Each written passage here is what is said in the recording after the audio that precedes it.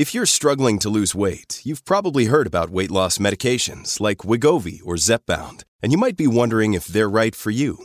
Meet PlushCare, a leading telehealth provider with doctors who are there for you day and night to partner with you in your weight loss journey. If you qualify, they can safely prescribe you medication from the comfort of your own home. To get started, visit plushcare.com/weightloss. That's plushcare.com/weightloss. plushcare.com/weightloss. When you need mealtime inspiration, it's worth shopping Kroger, where you'll find over 30,000 mouth-watering choices that excite your inner foodie. And no matter what tasty choice you make, you'll enjoy our everyday low prices, plus extra ways to save, like digital coupons worth over $600 each week. You can also save up to $1 off per gallon at the pump with fuel points. More savings and more inspiring flavors make shopping Kroger worth it every time. Kroger, fresh for everyone. Fuel restrictions apply. Early afternoon is a time when we're actually designed to sleep. You know, we often think we're designed just to sleep once, but actually we've evolved to sleep twice. Hello and welcome to another episode of the On the Edge with Andrew Gold podcast with today's guest, award-winning science author and TV presenter, Dr. Stuart Farrimond. He'll be talking about how to live the perfect day, from your sleep and your coffee in the morning, through to your work habits and commutes, and then your exercise and evening routine. Before going on about the lovely Stuart, I just want to shamelessly boast that you're listening to the UK's #1 ranked podcast in the documentary category of Apple Podcasts, where it is also in the new and noteworthy curation. That means there are loads of new listeners. Welcome to the show. I hope you enjoy it. Old listeners, play nice, show them the ropes. What am I talking about? Seriously though, I started this podcast just 6 months ago. So listen to this. The first month had only 4 listens. The following month had over 200 listens. Now, the podcast is a full-time job and a busy one at that, so it means basically not sleeping. So I had to weigh up at that point whether it was worth continuing the show with just 200 listens. What kept me going, and I mean this, was the abundance of lovely, kind and uplifting messages from you listeners, which has continued steadily to this day. I kept going, and last month, December, we had 30,000 listens in that month alone. And last week, the show passed 100,000 all-time listens. I worked out that had we stayed at 200 per month, it would have taken 41 years and 9 months to reach that total. So this is just a quick thank you to all of you. Without you, the show would just be me and some admittedly wonderful guests shouting into the wind. And thank you to those first 4 listeners, that first month, whoever you were. Anyway, I've eaten into Dr. Stuart Farrimond's time here, eating and time being 2 of the main themes of his book, The Science of Living, 219 Reasons to Rethink Your Daily Routine. In the US and probably Canada, it's known as Live Your Best Life. Very American. Live your best life. Link in the show notes. It's a gorgeous book, really beautifully designed, and would make for a wonderful present for someone. Each page has a question such as, why is waking up so hard? I can relate to that one. Why do I have bad breath when I wake up? Yep, tick. Will skipping breakfast make me fat?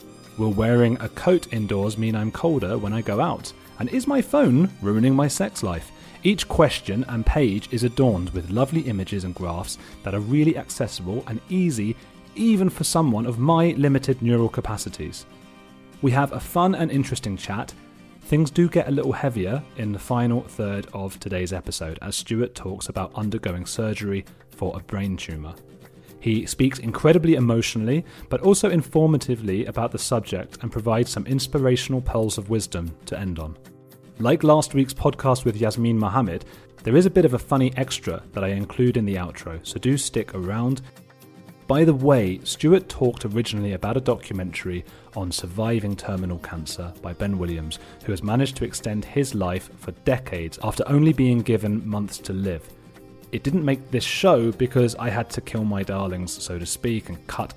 It's all cutting to get it down to the right time. But find the link to that documentary also in the show notes, as well as links to Stuart's social pages. Each week we get a question from a patron, somebody signed up to support the show. This week's question, unusually, comes from my very supportive girlfriend, Julieta, and you'll hear that midway through the episode. I hope you enjoy and learn a bit about how to live a better life. I'll be back at the end.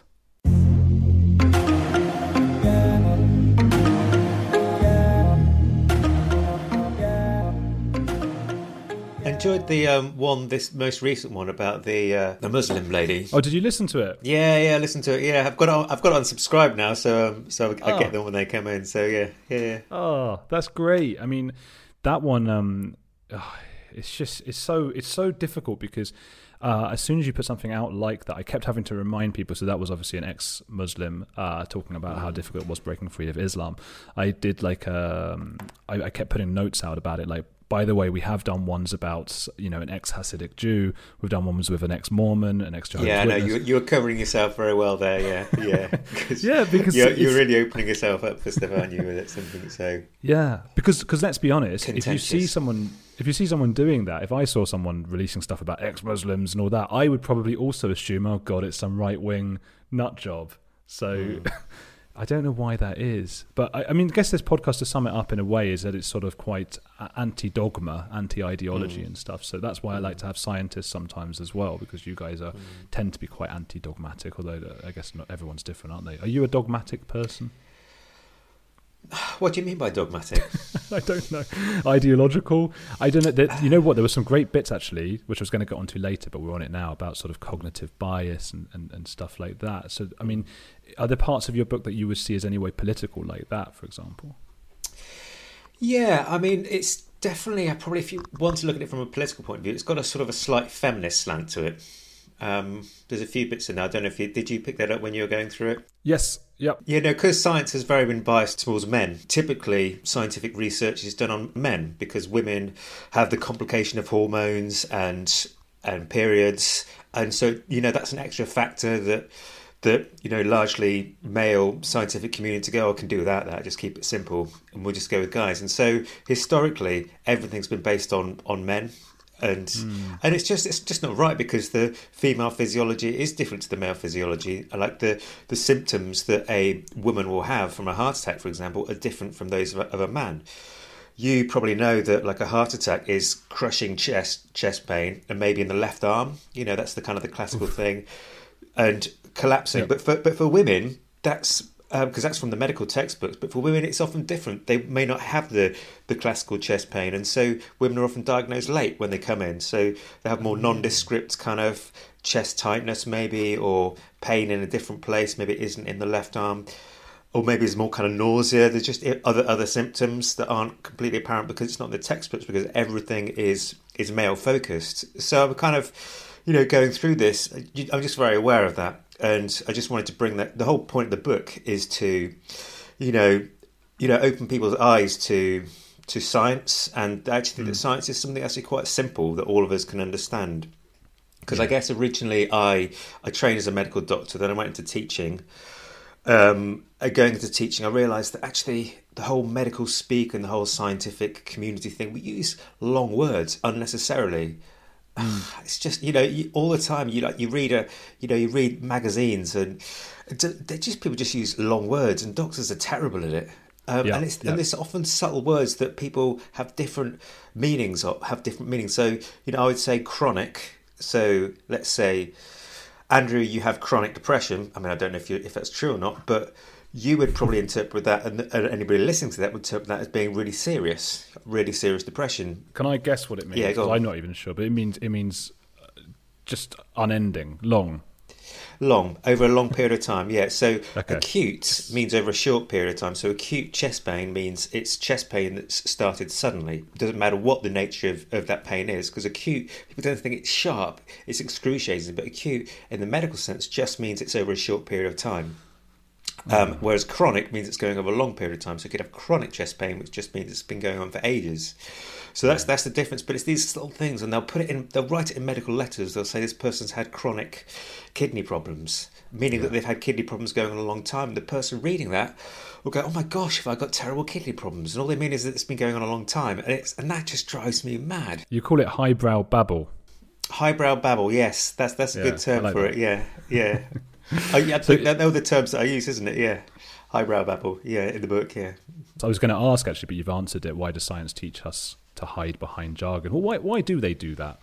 When I first started medical school, I went to medical school in Nottingham, and Nottingham was famously one of the ones that bucked the trend, in that you, from the first year you went into hospitals, you met patients, whereas historically the first 3 years would be preclinical, you'd just be in lectures, and then the second half of it, the last 2 years, you meet patients.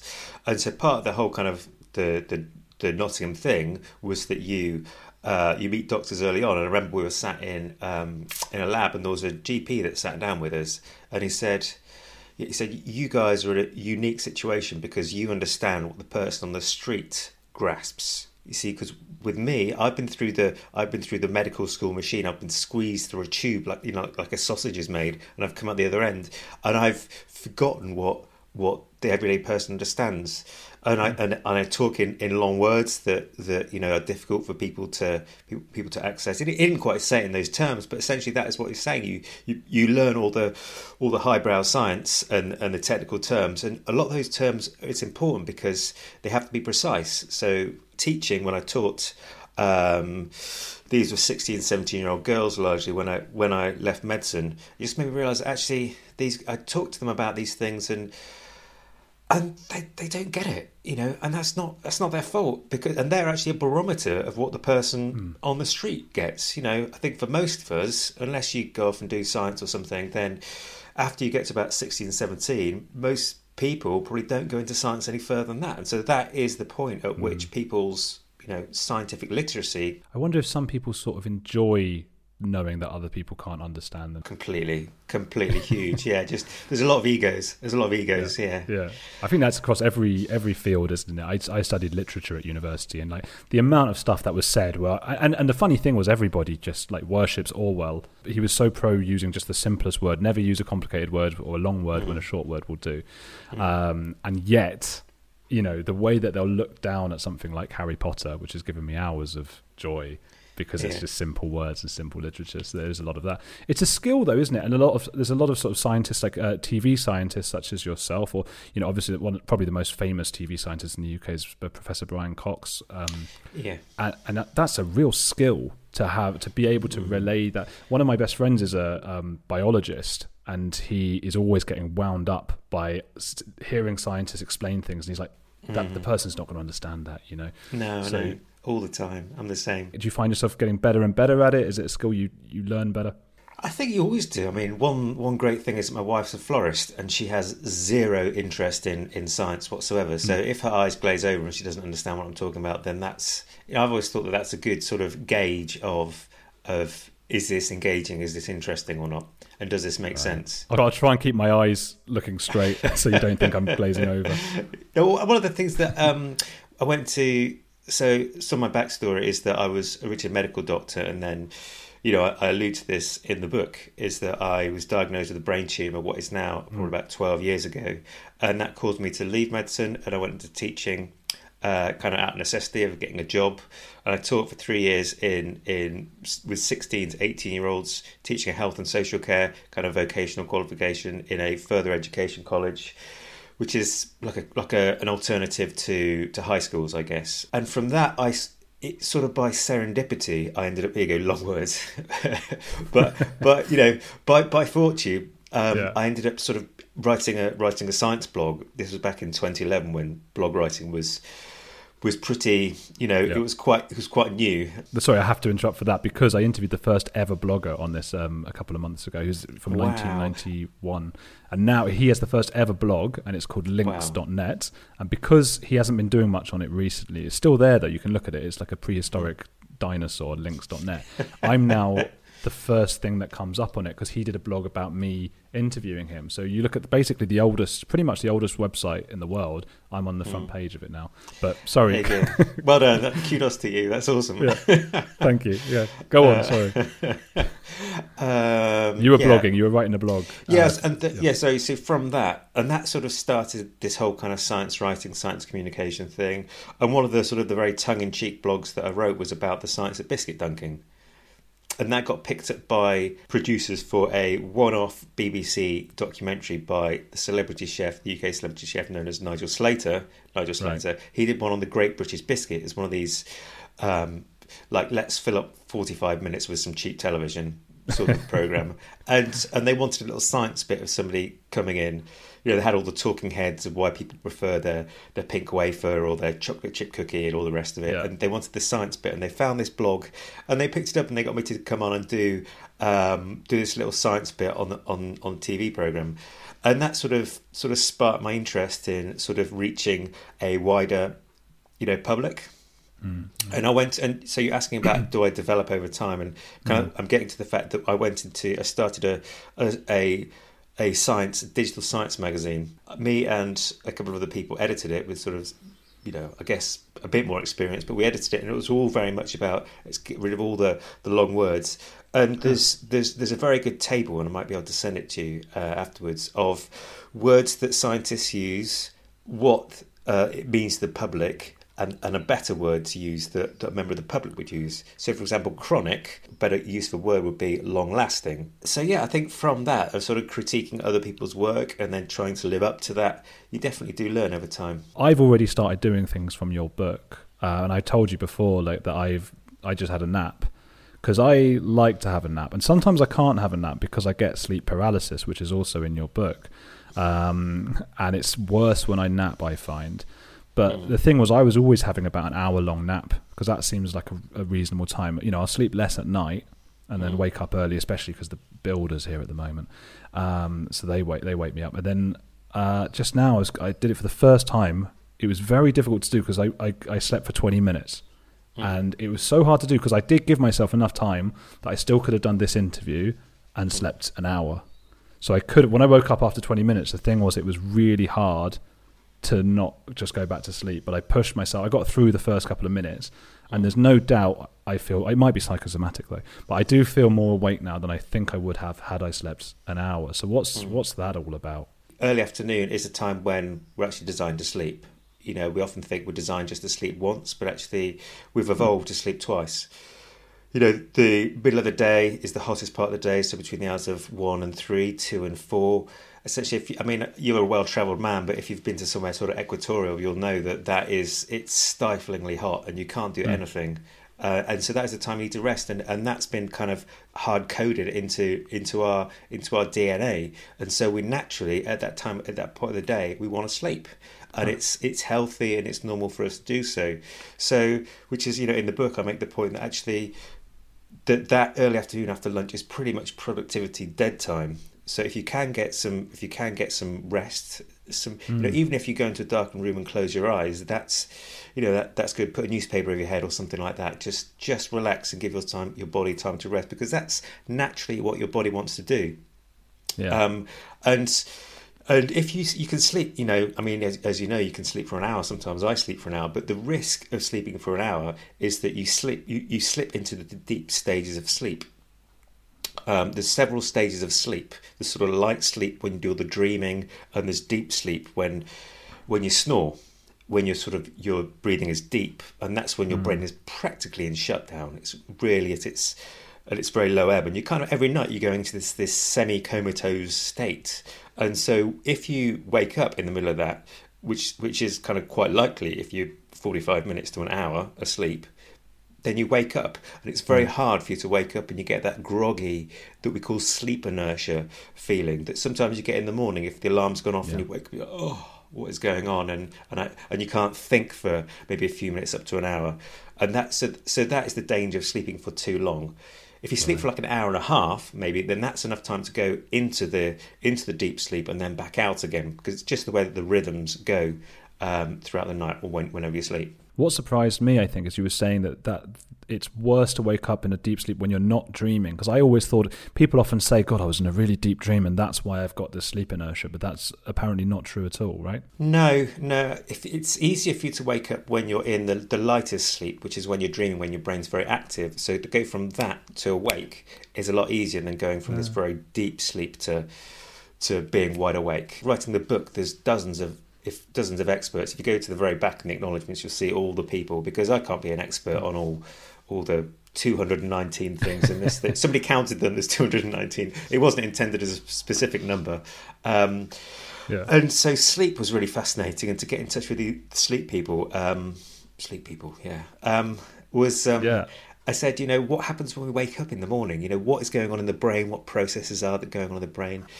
And they said, basically, and I searched the literature and I said, I can't find anything. And these sleep expert guys, they said, that's really interesting. Nobody's ever really done any research into that. So huge amounts of research in getting to sleep, falling asleep and staying asleep. But when it comes to waking up in the morning, there's very little there. But there's actually that process is a hugely demanding thing.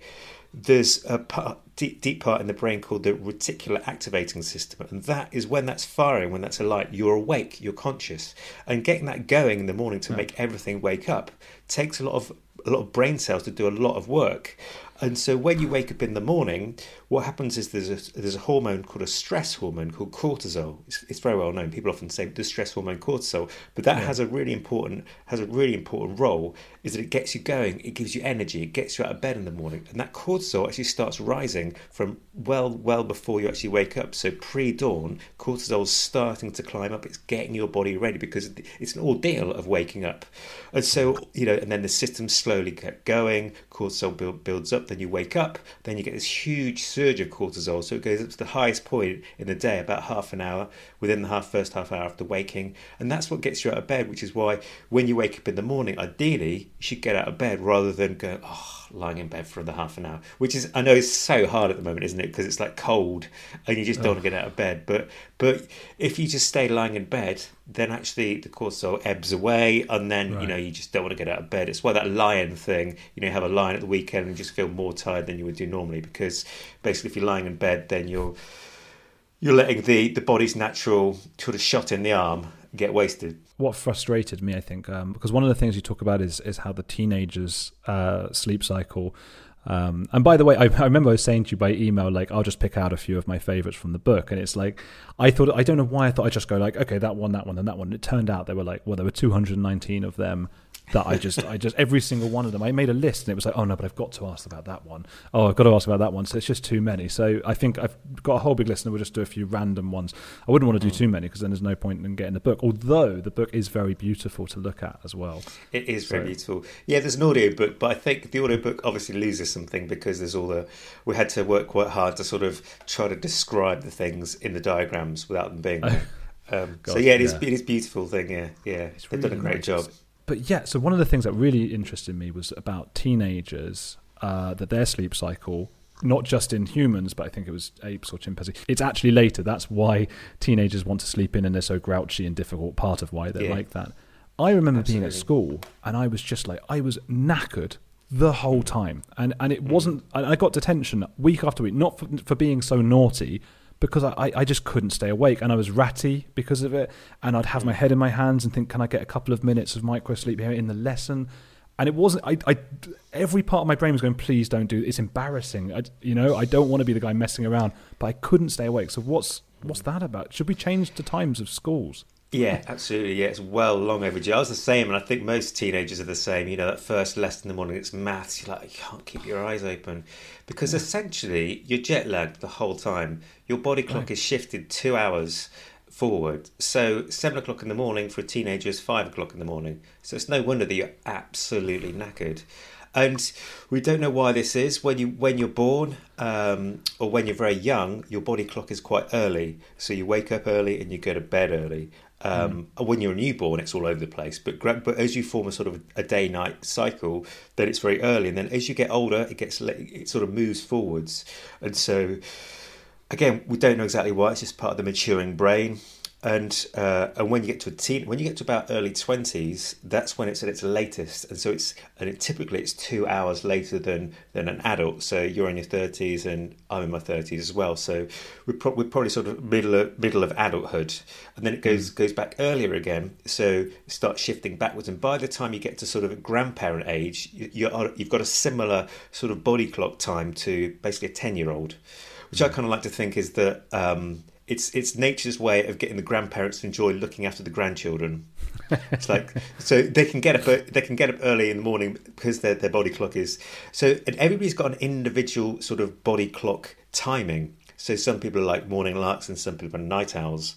It's just about where that set point is in the day. but that set point shifts throughout your life, and it's at its latest point when you're in your adolescence, which is interesting because people often said, when does adolescence end? Puberty is the period of time when you have the bodily changes, and adolescence is the whole period between becoming a child and becoming an adult. I know we say that, you become an adult when you're 18, or some countries it's 21. In reality, probably more like in your mid-20s before things have actually started to become adult. And one way in which we sort of mark the end of adolescence, or that is being used to mark the end of adolescence, is when the body clock starts to shift back again, which is often in the early, which sort of that marks that we think that's a good way. People are suggesting that's a good way of saying this is the end of adolescence, when the body clock starts to shift backwards towards the more adult time of the day. And there's interesting implications for that. Not only the fact that teenagers, not really kids, but teenagers are jet lagged the whole time. So you're exhausted all throughout the day. You're basically jet lagged all week. And then you get to the weekend and you're desperately trying to catch up on sleep. And so you lie in. So you're sleeping the whole time. But you can't ever fully catch up on the lost sleep. You can only catch up about 2 hours sleep a night. So over a weekend, you could possibly get about 4 hours maximum. You could claw back 4 hours sleep, but you're still chronically sleep deprived. And so it's no wonder that, you naturally want to go to bed at 11, 12 o'clock, because that's just how your body clock is. And your parents are getting cross with you. Why aren't you going to bed? And you're actually awake in the evening time. Interestingly, lots of world records are broken in the evening time because athletes tend to be their 20s, late teens. They're in this late adolescent stage, and so their body clock is very long way shifted forward, and so they're becoming their peak activity. It's one of these little things that when you pick up, when you understand what's going on, you understand the science. You go, oh, that's really interesting. Actually, you and I can plan our day better, because if we like to exercise, for example, the knowledge that 8 to 9 hours after waking up is the best time for me to be exercising, and that can, as I've just explained it to you, it kind of makes sense that you're empowered and you can choose, do I want to make the use of that information or not? So I imagine football players who play at 3 p.m. on a Saturday must wake up about 7 a.m. Yeah, I reckon so. Yeah. So we talked about school hours could change, but I suppose the practical implications would mean teachers such as yourself would also have to work like an 11 till 7 day. Yeah, that's true. Though I think you can just make it easier by just shifting some of the lessons forward. And just move the mentally demanding ones, the maths and the sciences and all those things, or whatever it is that leads you to really knuckle down and get your head around like lofty concepts. Just move that away from the 9 a.m. slots and put them to the 11, 12 o'clock slots. So this is controversial then. So what would be the 9 a.m. slots? You're going to have to face those teachers. Well, something that's maybe more physical, Okay. I mean, sort of, your physical education, that sort of thing, or... Yeah, a literally lofty concept, that one is, PE. I don't know, maybe kind of more... I mean, yeah, just put it back an hour and then start serious lessons. I was going to say serious lessons, but about 10 or 11 o'clock.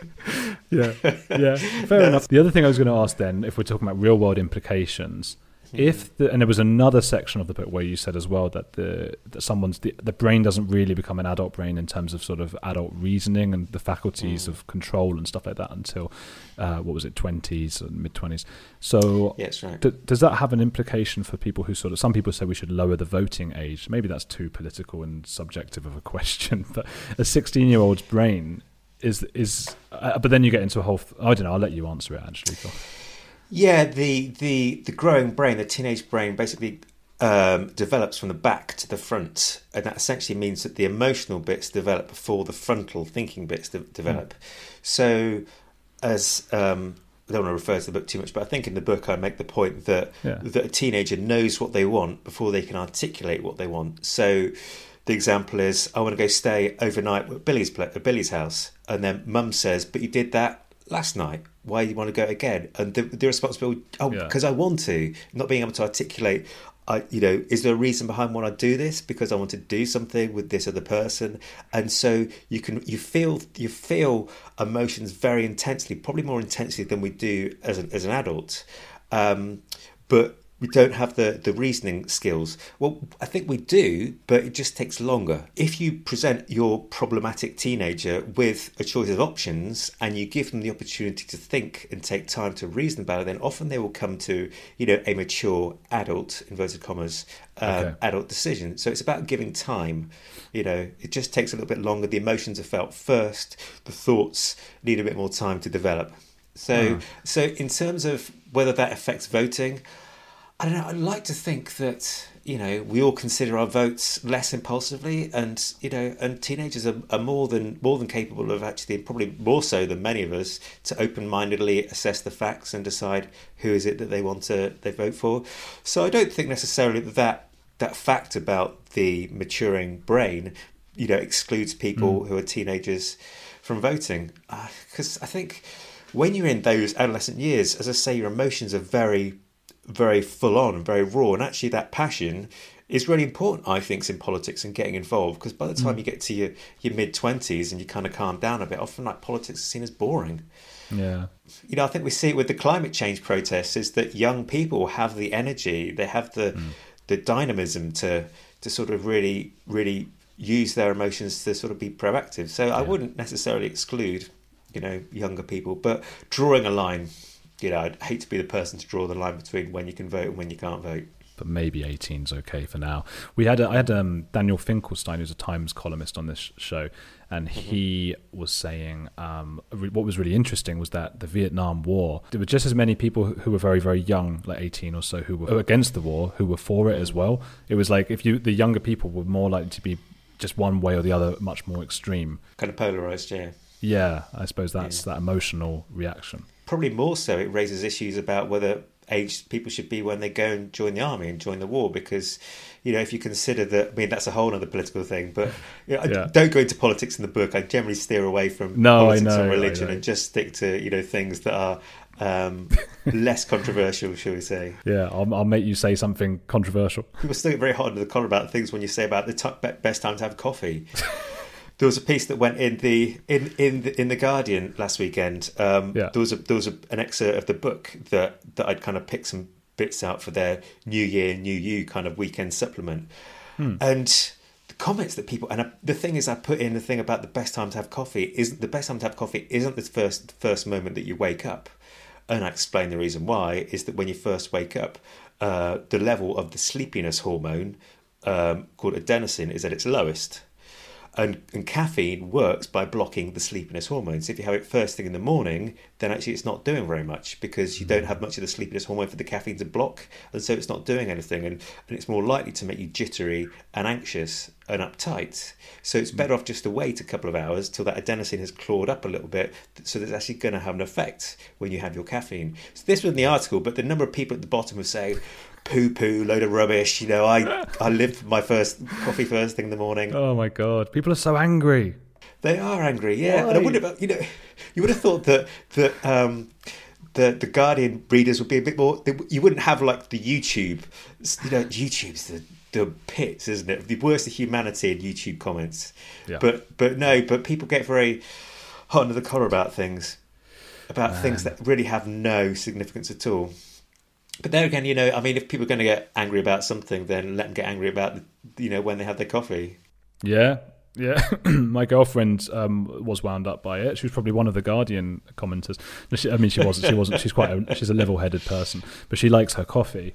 And I showed her that, and she countered with another of your pages, which was about the placebo effect. So she was sort of saying the psychosomatic effect of just sort of taking coffee in the morning made her feel awake. Well, that's true, and it's got a powerful effect. And actually, there's been some research, I don't know if it's been replicated a while ago, that they found that the smell of coffee had a stimulatory effect similar to the actual taste itself. Wow. So if you want to just give yourself a whiff of the coffee first thing in the morning, make it, smell it, and then turn it into an iced coffee later on, maybe. I get a funny reaction from coffee. It doesn't make me feel more awake at all, really. And if I go for a walk afterwards, I find myself not enjoying the walk at all. I've got to get back. I feel I can't explain the feeling. Maybe lightheaded or something.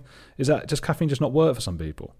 Your response to caffeine is very unique to you. There's a whole bunch of different genes that affect how you metabolize coffee, how your brain responds to coffee. So some people can't handle caffeine at all. It gets them really uptight, anxious. You can sometimes have almost like borderline panic attacks from caffeine. And other people will caffeine will linger in the body for a lot longer.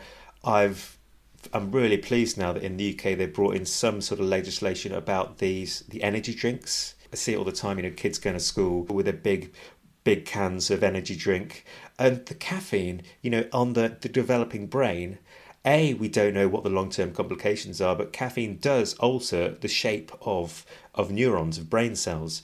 Wow. So huge doses of caffeine on a developing brain, and it's no wonder that there's behavioural problems. And kids don't metabolize, they don't break down the coffee as quickly as adults do. So it's going to be lingering for a hell of a lot longer than it does to an adult. And even then, in an adult, it hangs around for a long time. So you have a big Starbucks with 3 or 4 espressos in the middle of the day at lunchtime, you're likely in an evening time, by the time you go to bed, there's probably still an espresso's worth of coffee going through your blood. It takes a long time, which is why having coffee very late in the day is going to affect your sleep. We once did a thing at university. My friend, who's the biologist, by the way, hadn't slept the night before for whatever reason. We were 18, and we suddenly woke up and we realised, oh my God, we've got football in half an hour. We were knackered. We have to go and play football. So he just boiled up basically like a pint of espresso for both of us. And we both and I didn't drink coffee. I don't drink coffee because I feel bad from it. We both necked these pints of espresso thinking, well, this will help us be brilliant at football. Went and played football, and we were both ill for about 4 days. I mean, can caffeine have a real... And also long term, is caffeine, we know about cigarettes are obviously bad for you. Is caffeine bad for regular users? Caffeine can kill you. Yeah, that's the thing, is that you have too high a caffeine. I mean, you can get caffeine tablets. They're called Pro Plus in the UK, but they've probably got different names if they're legal in other countries. That's not an advert. It's not an advert, no. Pro Plus. Other brands are available, like the BBC disclaimer. Other brands are available, yes. Unless they want to pay me, Pro Plus. Then we have to put up a little thing. We have to tell YouTube the sponsorship of this. Yeah. Oh, yeah. Oh, God. So, you can easily overdose it. There's some very interesting websites where you can put in how much caffeine does it take to kill me, and it'll give you how many energy drinks and how many coffees you need to OD it. But I went to, it was the first I live in the southwest, and there's a city called Bath, and they had their first annual coffee festival a few years ago, and I went along, and I love coffee. I mean, I generally drink decaf now, but for I think the book has had a big effect on me in that sense, because I still love the taste of coffee. But I went around and it was great. It had all these different, coffees from around the world, and you just go around and you have a taste of this, a taste of that. And it got to lunchtime, and I tossed it up, and I thought, I think I had best part of 20 espressos in the morning, and I was absolutely flying high. But then, come like an hour or two later, it was worse than an alcohol hangover. It was just awful. You just want to be sick. Yeah. It's grim. Because essentially, again, it's a poison, and your body, your body's trying to get rid of it, and it's really... Is that right? Yeah, essentially, yeah. I mean, it's a drug, and, your body will be breaking it down because it doesn't come from your body's getting rid of it. So, long term, I don't think we know. There's an interesting correlation between coffee drinkers and living a long time. It often pops up in sort of Daily Mail articles of coffee drinkers live longer. So, but whether it's the caffeine or not, nobody's ever really looked at, long-term decaffeinated drinking, because it's very difficult to, very few people drink decaffeinated coffee. Although, interestingly, if you have decaffeinated coffee, you're actually probably getting the best quality coffee beans, because to keep the flavour, the whole process of extracting the caffeine invariably loses some of the flavour, and so the coffee brands will select the best flavoured coffee beans for the decaffeinated coffee. So that's great, because that's what if I ever have coffee, it's always going to be decaf. So I'm happy to hear that. I know, me too. So it's kind of a bigger buzz. Yeah. A few decades ago, private citizens used to be largely that, private. What's changed? The internet. Think about everything you've browsed, searched for, watched or tweeted. Now imagine all of that data being crawled through, collected and aggregated by third parties into a permanent public record. Your record. Having your private life exposed for others to see was once something only celebrities worried about. But in an era where everyone is online, everyone is a public figure. To keep my data private when I go online, I turn to ExpressVPN. Did you know there are hundreds of data brokers out there whose sole business is to buy and sell your data? The worst part is they don't have to tell you who they're selling it to or get your consent.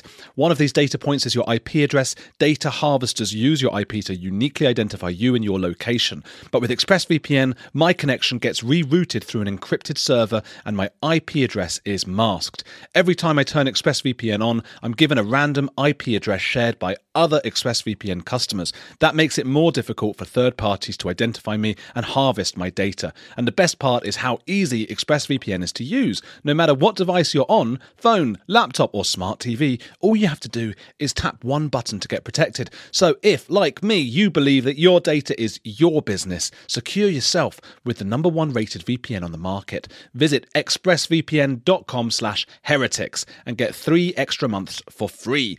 That's expressvpn.com/heretics. Go to expressvpn.com/heretics to learn more. Hey, it's Andrew. If you're enjoying Heretics, there's another podcast I want to recommend to you, especially if climate change, global conflicts, and an upcoming election are making you feel like we're on the brink of disaster.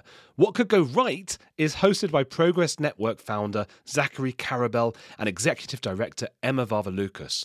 On What Could Go Right, the hosts sit down with expert guests to discuss the world's most pressing issues without resorting to pessimism or despair that we hear so often. Instead, they look back at how far society has come and look forward at what it will take to achieve an even brighter future.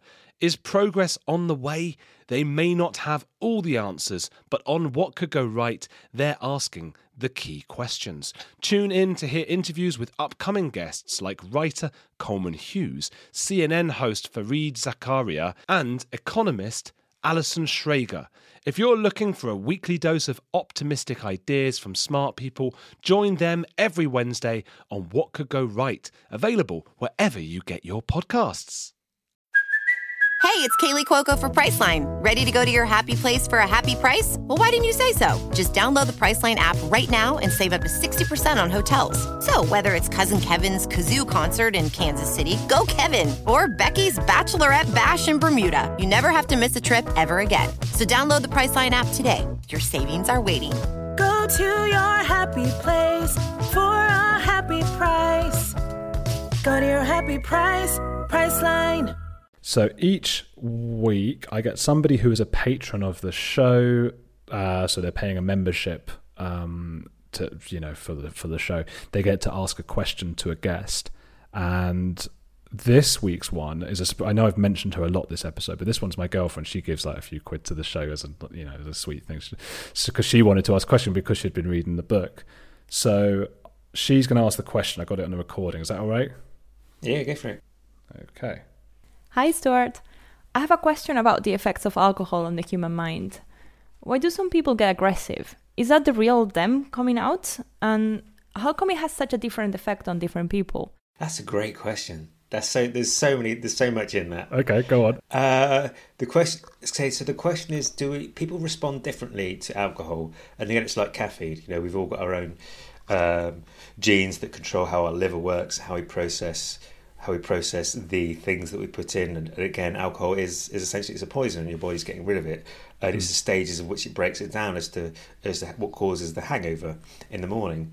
But there's thankfully it's going out of fashion now, that this idea that alcohol brings out your true self. This is quite an old-fashioned thing of, I always thought this, people used to tell me this when I was younger, if you want to know the real person, give them some drinks and they'll really speak their mind. What it does is it powers down your inhibitions, so you lose your self-control, but it doesn't reveal, you make bad decisions, but you often will say things that you don't actually mean. So you're basically powering down the logical thinking parts of your brain. And yes, you'll be more emotionally raw, you'll say things without thinking, but it's not a case of that's the real you coming out. That's the effect of a mind-altering drug on you. Any more than if you were to take any other if you would take a narcotic or something, you wouldn't say that's the real me coming out. That's an effect of a drug on you and on your personality. So just because somebody gets aggressive or violent when they're on alcohol that doesn't mean that they're an aggressive or violent person. That's their reaction to it. And so there was another part of the question, wasn't there? I guess she's asking whether it's sort of why it affects some people and makes some people more aggressive and not others. Yeah, I guess part of that comes to personality, and about 50% of your personality comes down to genes. So I would say that how you respond to alcohol, there'll be a significant portion of that will come down to your genes, your predisposition, the way in which your brain cells, the networks in your brain respond to this drug that affects the neurotransmitter balance. Neurotransmitters are basically chemicals or hormones in the brain that send messages around. It upsets that balance. So yeah, your response to alcohol will be unique to you. It will affect how you behave. It will alter your personality, but it isn't actually revealing the true you. Wow. It's a mind-altering substance with its effect on you. So don't think I'll find out how, whether she really loves me by pouring her a huge glass of red wine. She will lose her inhibitions, so she may well be more likely to jump in bed with you. That doesn't necessarily mean that her real heartfelt feeling is that she loves you. So essentially, so there you are. Yeah. Now it sounds like there was a question I asked that was edited out about why my girlfriend might or might not sleep with me. But yeah, that's a great answer. And I think my best mate since I was a kid, he was an alcoholic, and he's now teetotal and has been for 5 or 6 years. And I think he'll be really happy to hear that, because I mean, I'll be honest, he was a monster when he'd had only 2 or 3 beers like the rest of us had. And suddenly he was just off the charts. It was just bonkers. The sweetest guy you'd ever meet without a beer. And whereas I'd have a bunch and I would just get tired and sleepy, which is no fun either. I'd sort of be in the corner just like, all right, when's it time to get home and all that. I know, it's weird, isn't it? Everybody's sort of idiosyncratic to the effects of these drugs, But it is, it's a dangerous drug, and it's another sort of one of my soapboxes, like the energy drink thing. I think that alcohol's way too socially acceptable because it's really dangerous. We all know people whose lives have been completely screwed up by alcohol. Why do we get so angry when we're in a car? Do you get angry in a car? I don't drive anymore. As I said, the reason I left medicine was because I had this brain tumour and had it removed, and I developed epilepsy as a result, which consequently made that I couldn't practice medicine anymore, because you're a liability if you're working in hospital and you're on a crash call in the middle of the night and you have a fit. You just sort of multiplied the issues. So that ultimately meant that I couldn't. There probably are some people who have epilepsy who do medicine, but in the job I was in, it wasn't possible. But that also meant that I didn't drive. Of course, so while I probably could have applied for my licence back, I don't really like driving. Never really have liked driving, and I think I'd probably never will drive again now, because just over a year ago I needed more surgery on my brain for the tumour that had kind of grown back. So was I an irate driver? I don't think I was, although it's very easy to. I mean, I love cycling, and cycling again, you can very easily get cross with people when people just... I'm a cyclist as well. But the reason it happens is because we are separated. When you're in a car, you're in this little sort of soundproofed metal bubble, and you just see other vehicles. You don't see that there are other people travelling around. You just see an object, and that object is preventing you to get from A to B.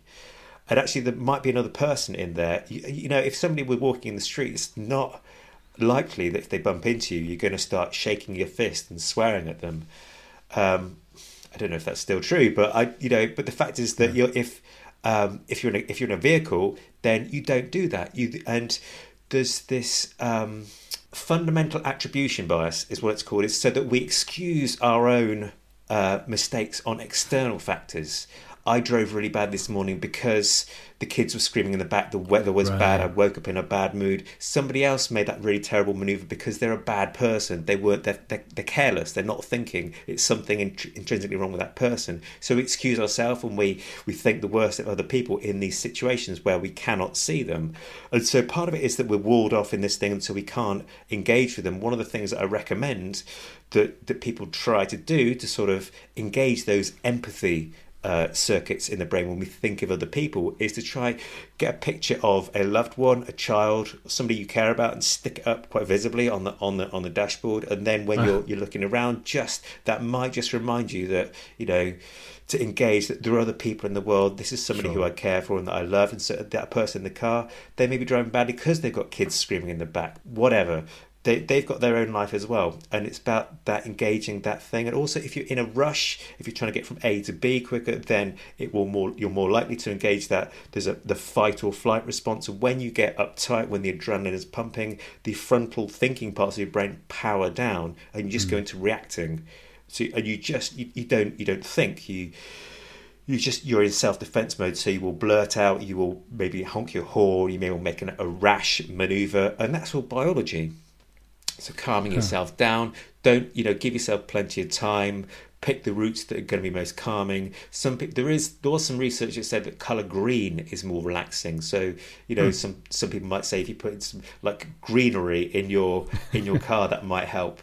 But anything that you can do to calm down, fast-paced music will make you more likely to get aggressive than slower, calming music. So all little tips and things that you can do. So, but they're the reasons. It's sort of an inevitable consequence of us being in these little encased boxes. You might be able to help me because there's an anecdote that I often tell, but I don't actually understand it. So you might know it better than me.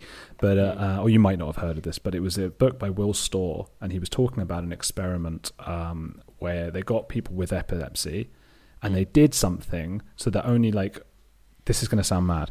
They would show them a scary photo or something in one eye. They'd cut the brain in half or something. Yeah. Do you know what I'm going to say? There was a different response on whichever eye they showed them. Yeah. Yeah, or it was because they could only remember stuff they'd seen in that eye. And when the doctors or the scientists said, okay, why are you scared? They didn't remember having seen it, but they knew they were scared. And every single one of them made up a reason for why they were scared. So it was like, it was because you looked at me funny, because this morning something happened to me. Are you able to explain that better than what I've just done?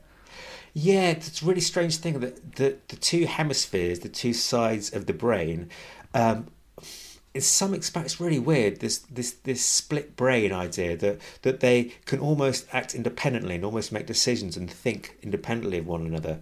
So there are lots of you can look them up. There's all sorts of strange things where you ask one side of the brain a question and it gives a different response to the other side of the brain. Wow. And lots of really freaky things. I don't profess to understand it, but it is weird. And it's if that interests you, look into it because it's really fascinating stuff. Yeah. But yeah, what you're describing is confabulation, which is when we know something but we can't explain it. And you'll see this with people who are chronic alcoholics. What happens is there's the memory centres in their brain. Typically, there's little sort of two little lumps on the bottom of the brain that are crucial to memory called mammillary bodies, and they can get burnt out with chronic alcoholics. And what happens is in people who have basically shot their memory from alcohol is that they can't remember the short term, so the short term memory's gone. So I had it when I was in hospital one time, and there was a guy that came in, and I went in, pulled the curtains around, said, who are you, what's happened? And he gave me this whole story of how he ended up in hospital. And I introduced myself. I said, hi, I'm Stu. I'm one of the medical doctors here. Took his blood, and I said, right, I'll be back in a little bit. I'm going to get these results and come back and see you. And went back, and literally 3 minutes later, I went back in the room, and he said, "Who are you?" Huh. And then he gave a completely different story as to how he got there. And he completely forgot ever meeting me, and that was literally because his memory circuitry had been fried. It's called Korsakoff's dementia. I think that's how you pronounce it. So you lose that part of your memory, and so in order to try and explain, you just make stuff up, and that's called confabulation.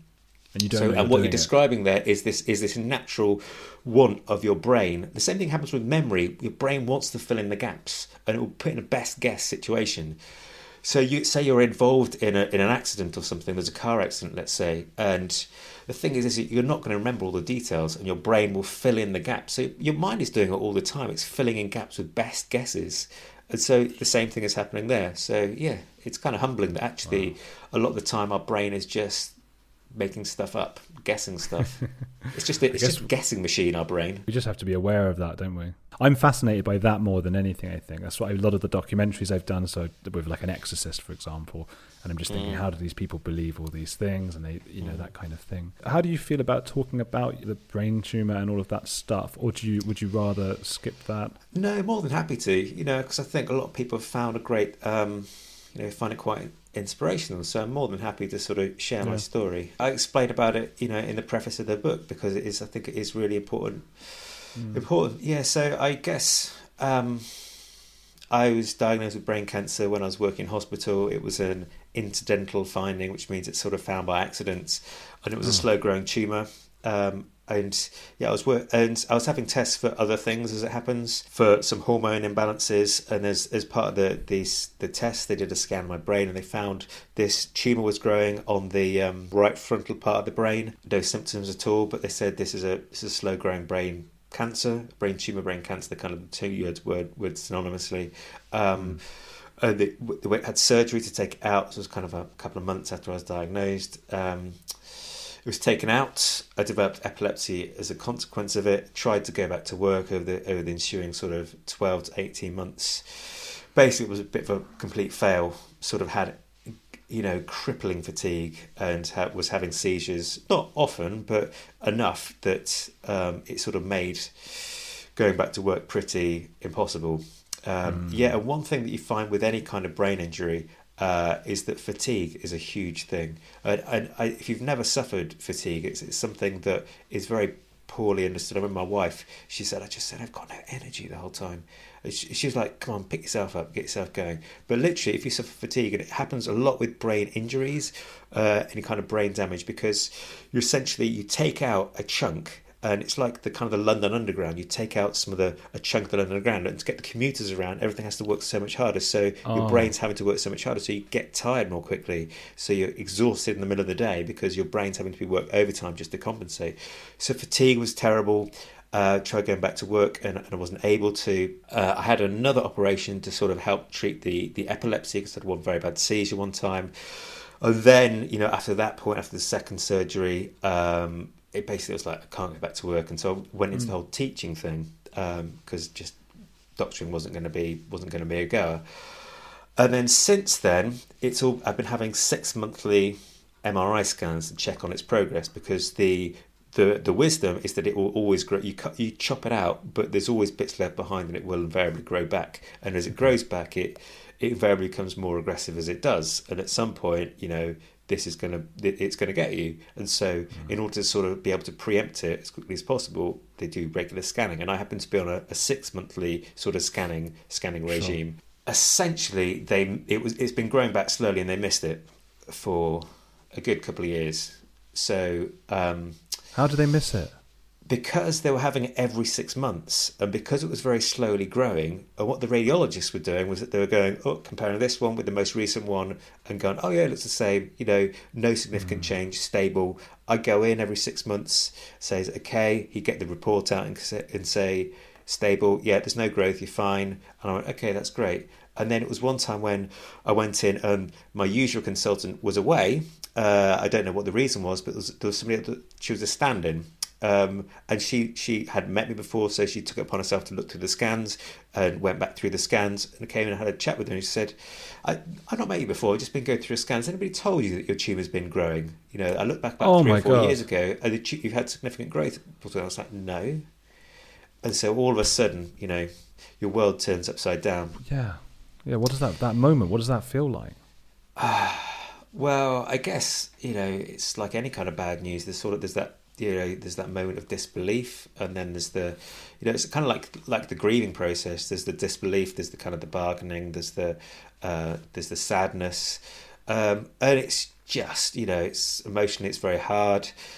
It's just coming to terms with it. But I think throughout it all, it's never been just me on my own. It's been me and my wife, and I think that's really, really important to have support of friends and family. Going through this is, and I think people who go through these ordeals, few people do it on their own. I think for me especially, I think this, it's been the support and love of other people around me that's helped us get through this. So that led to a sequence of events whereby I sought help elsewhere. I got expertise from elsewhere because essentially I didn't trust these guys anymore. So I got and eventually, even though they told me it's okay, you can watch and wait, you don't have to have an operation just yet. Because they said, do you want an operation? I said, no, not really. I'm quite happy. Why would I want an operation? I don't want to go through all that pain again. Having your head cut open. It's not very nice. Obviously, having big chunks of your brain taken out. And that's an extraordinary feeling in itself. Very few people go through that.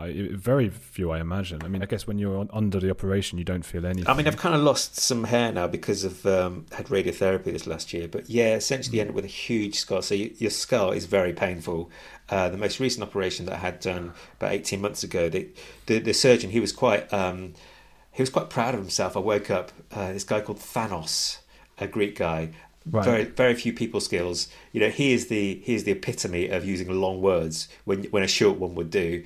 And right. He was most excited about telling me the size that he had to take out a dessert plate-sized piece of skull out of my head to get in and to take all the tumour out. I was like, wow. But yeah, it hurts for a long time. I still get headaches now, and sometimes I could feel the bone move a little bit, and soon after the operation you'd have kind of squelching noises in your head sometimes, which is really disconcerting. Like if you jump up and down or you turn your head too quickly, you get this squelching noise in your head. Did you feel thankful for modern medicine or angry that they had missed it when they should have gotten it earlier with modern medicine? Angry. I'm always thankful. The fact is that we've got the NHS, which, is absolutely amazing. Had I been another part of the world, I'd be bankrupt by now. I've had tens of thousands of pounds worth of surgery, chemotherapy, radiotherapy, ongoing care, scans. And I'm honestly lucky to be alive. I do some work for a brain tumour not-for-profit, and I realise how in many parts of the world I'd be long dead by now. All said and done, I considered their care of me had been neglectful, and I say that as a doctor as well. I'm of the opinion that when your patient comes in, yes, you get the report from the radiologist, whoever it is, but then you say that's their report, but I'm going to look at the result myself. So you always question the report. You never take anything at face value. That was what I was always told. And if somebody had come in and just tested me and said what's wrong with this person, and I didn't look at the scan itself, then I'd have been severely reprimanded. And so I was just cross with it, and that there's processes in place now, and I'm sort of making movements so that this thing doesn't, because I'm angry for other people that this happens all the time. With these slow growing tumours, people are just overlooking it. They're not realising that this is a serious, life-threatening condition that you need to be very, very careful of. Yeah. And so, I'm just cross that I just don't want it to happen to other people, because what's been done is been done. But I would like to come out of this that there would be a policy change. So that's the kind of, that's been sort of like a bit of a thing that's come out of it. So yeah, but I'm doing very well now. I mean, I seem to have weathered after this most recent operation, which, as I said, I sought expertise elsewhere and got treated had my surgery up in Birmingham, and now I'm being treated where there's a top team up there, amazing. And I'm now being treated with the ongoing kind of chemotherapy care in the Royal Marsden, which is one of the hospitals in London. Right. So I have to travel across there to have it all done. But yeah, I seem to have weathered the chemotherapy and the radiotherapy really well. And the scans are great. They said actually you can't see any of the tumour at the moment, which is brilliant. Wow. Can't really expect anything else, which is amazing, really. I mean, the whole of the podcast could go into about the supplements and the things and the whole controversy about conventional medicine. And so I take a lot of sort of supplements and what called repurposed medicines in an attempt to boost the effect of the conventional medicines. Right. And so I attribute some of that, the fact that there was some tumour left in there, but they can't see any of it now, to the fact that I have responded very well to the chemotherapy and the radiotherapy, and supported by lots of evidence-based, supplements and medicines, that are typically used for other things for which there's good evidence that it can help brain tumours and can help cancers. Unfortunately, and I'm a bit disappointed as a medical doctor, that it's still sort of poo-pooed. Anything that is out of the ordinary. Right. In the same way that they will see my good response as being, oh, the chemotherapies work really well. rather than, yes, actually you're choosing to live very healthy, look after yourself and stay very fit, and taking these supplements which are likely to benefit, to work alongside your conventional care, they wouldn't attribute it to that. They'd just say, oh, you've been lucky, that's great, which is really disappointing. It's a bit sort of closed mind in this day and age. You're talking about still the supplements and stuff. It's still sort of modern science stuff, not homeopathy. Yeah, no, absolutely. No, this isn't quackery. This is based on, there are studies. If people are interested, there's a chap called Professor Ben Williams, who is a former Harvard professor who was diagnosed back in the 90s with a highly aggressive kind of brain tumour. And I'm aware he's one anecdote, and red flags akimbo when whenever somebody says, I know somebody who got healed from X, Y, and Z, but he took it upon himself, and this is in pre-internet era, took it upon himself to learn as much as he could about glioblastoma, which was the type of tumour that he had, and sort of just went through all the journals and educated himself and found lots of obscure small trials of things that had been tried in Asia that weren't used in the West, of sort of supplements and extracts and things that seemed to have an anti-cancer effect in his kind of tumour. And so he catalogued all these things, and he went around, he basically built himself up a cocktail of different supplements. And in the same way that, my conventional medical training tells me that's really dangerous, what are you doing, adding lots of things to a medicine that we know works? But if you think of it in the terms of, actually it's like HIV therapy, which is multiple drug therapy, because one drug isn't enough, because the disease, in that case a virus, can learn to beat that one drug. And in the same way, cancer can learn to beat one chemotherapy. Cancers invariably build up a resistance to any kind of one chemotherapy, which is why treating it with multiple chemotherapies and multiple treatments is much more likely to work. You kind of you're attacking it from multiple angles with the hope that you'll completely destroy it. So he adopted this philosophy, and he wrote a book about it. He's still living now, decades after, he was diagnosed, when he was given 18 months to live all those years ago.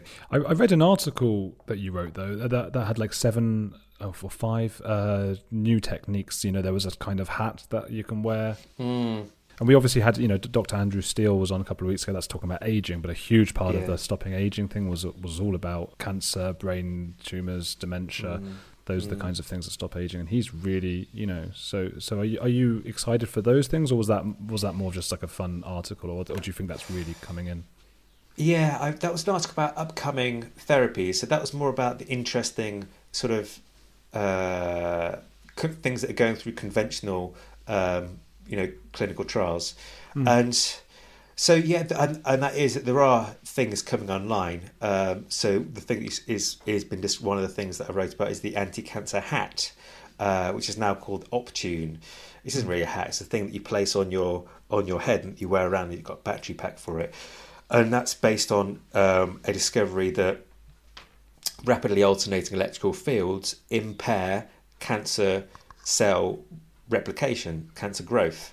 And so they've developed this product that sits on the head and so can treat the cancer sort of non-invasively. They're also developing for other kind of cancers like pancreatic cancer that are very hard to get to.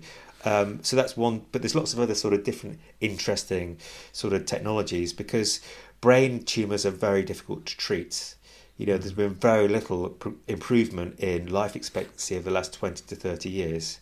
Every other cancer pretty much has seen significant, with a few exceptions, has seen significant improvements. Like breast cancer, for example, used to be a death sentence, and now, you and I probably know somebody who's had breast cancer and is outlived it.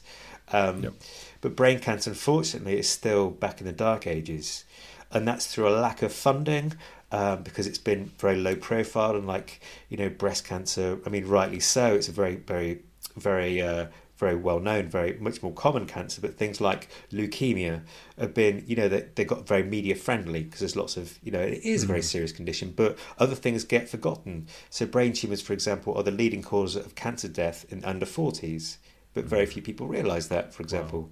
But it gets less than 1% typically of cancer funding. So it's those things, and also the fact that it's very difficult to get drugs into the brain. There's a thing called the blood-brain barrier, which is like the protective coat around the brain that's supposed to stop toxins getting in, but it's also very good at stopping medicines getting in. Do you feel optimistic? How do you feel? Like, has it changed how you live every day? Yeah, absolutely. And I guess to come back to the book, I think when you realise when mortality stares you in the face, it does change your perspective on life. Life is a fragile and precious thing. You realise that as a doctor, when you see the line between life and death is fine, for all of us. And and it's about savouring life. And the book is essentially about, making the best of every day, living your best life. I'm happier now than I ever have been. And that's off the back that, that I've got this horrible looming diagnosis over me. My relationships are better. My relationship with my wife are better. Life is more fun. I'm blessed in many ways. I'm doing something that I love. What more is there to want? Yeah.